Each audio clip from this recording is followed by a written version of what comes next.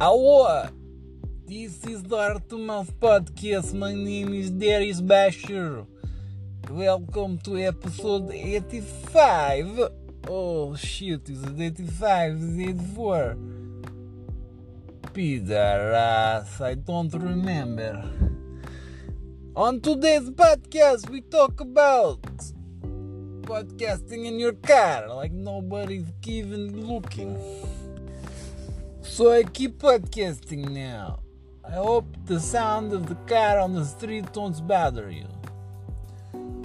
Okay, today I want to talk to you about something very important to me.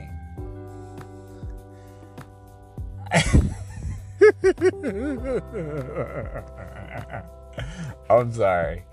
I had to get it out. Ooh, that felt good. Welcome to the podcast. My name's Darius Bashar. This is Heart to Mouth, the only podcast where you never know what you're going to get. Is it a Russian? Is it a Spanish guy named Jose? Is Darius going to sing a terrible version of a Red Hot Chili Pepper song to you? Is he going to be mopey? Is he going to be happy? Is he going to be... You know what? He's going to be. That's the only thing you got guaranteed. He's going to be. And by him, I mean me. It's weird calling him a he, but here we are. Today is Friday, March the 15th, the middle of March. Wowzers. And I'm feeling pretty great. Why am I feeling great? Because I made room. How did I make room for feeling great? I emptied my fridge. No, I'm not talking about my literal fridge. I'm talking about my metaphorical bridge. Side note, I'm 36 years old, and I don't know the difference between a metaphor, an analogy, a simile. Why do we have so many names for the same goddamn thing? Why does it need to be so complicated? Side note complete. So, emptying your fridge, making room for gratitude, for excitement, for joy, for creativity, for love, for trust. The only way you can make room is by eating the shit in there or throwing it in the garbage if it's rotting. Things on your to-do list, your taxes, hard conversations, projects that have been left open far past their deadline. Anything that is taking up unneeded space, I highly suggest get rid of it, process it, digest it, do whatever you have to do. But make space, because there is so much joy out in the world. Also feel great because I got to spend some time with my aunt. As those of you will know that have been listening to previous podcasts, she is going through a tough time. She's got very serious form of cancer, but nobody fights like she does. Nobody has the strength that she does. And we've gone through some really difficult moments where we thought we might have lost her. But she's always come through. And I love her. Not because of that. Partially because of that. But because she's just such a wonderful human being. And the few hours I got to spend with her today made me feel great. Irregardless of it being in a hospital room. Just any second I get with her is a blessing. Next, it's Friday night, baby. I am out with some friends, catching up, eating delicious food, listening to live music that was atrocious, but that doesn't matter.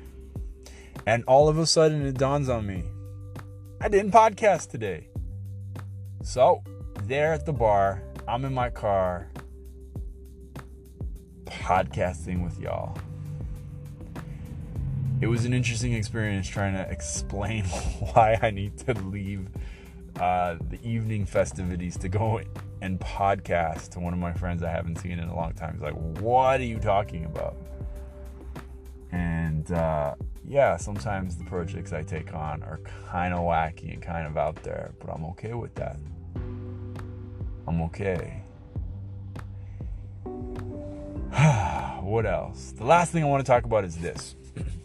Last couple of podcasts I've been talking about protecting your energy, protecting that sphere around you that encompasses your essence, your heart, your mind, your human, and your energetic field. Protecting it specifically from other people's fears seeping in and penetrating that bubble and becoming your existence. I spent too much of my life hiding behind, cowering behind, losing sleep over other people's fears. In the last couple of weeks, that was a big breakthrough for me, that how much fear I let in unconsciously. And I spent the last week just cleansing that shit out and taking my energetic presence very, very seriously. Yesterday, I realized there's other things that could seep in. Letting somebody else's dream into your energetic field can be just as toxic, because you lose track of what you wanted and you end up chasing somebody else's dream. And that could be a terrible waste of time. And I think I've been doing that for the last couple of weeks after spending so much time with these amazing, successful, mission-driven entrepreneurs at Archangel. I was like, damn, look at this lane. Look at this guy's lane. Look at that girl's lane. They're doing such cool things. I should veer off and do those things. Not because I wanted to, because I thought that's what I should want, but I didn't want that. And now I'm cleansing that shit out and reminding myself of how I want to spend my life, my time on earth. I get to design that because it's design or be designed.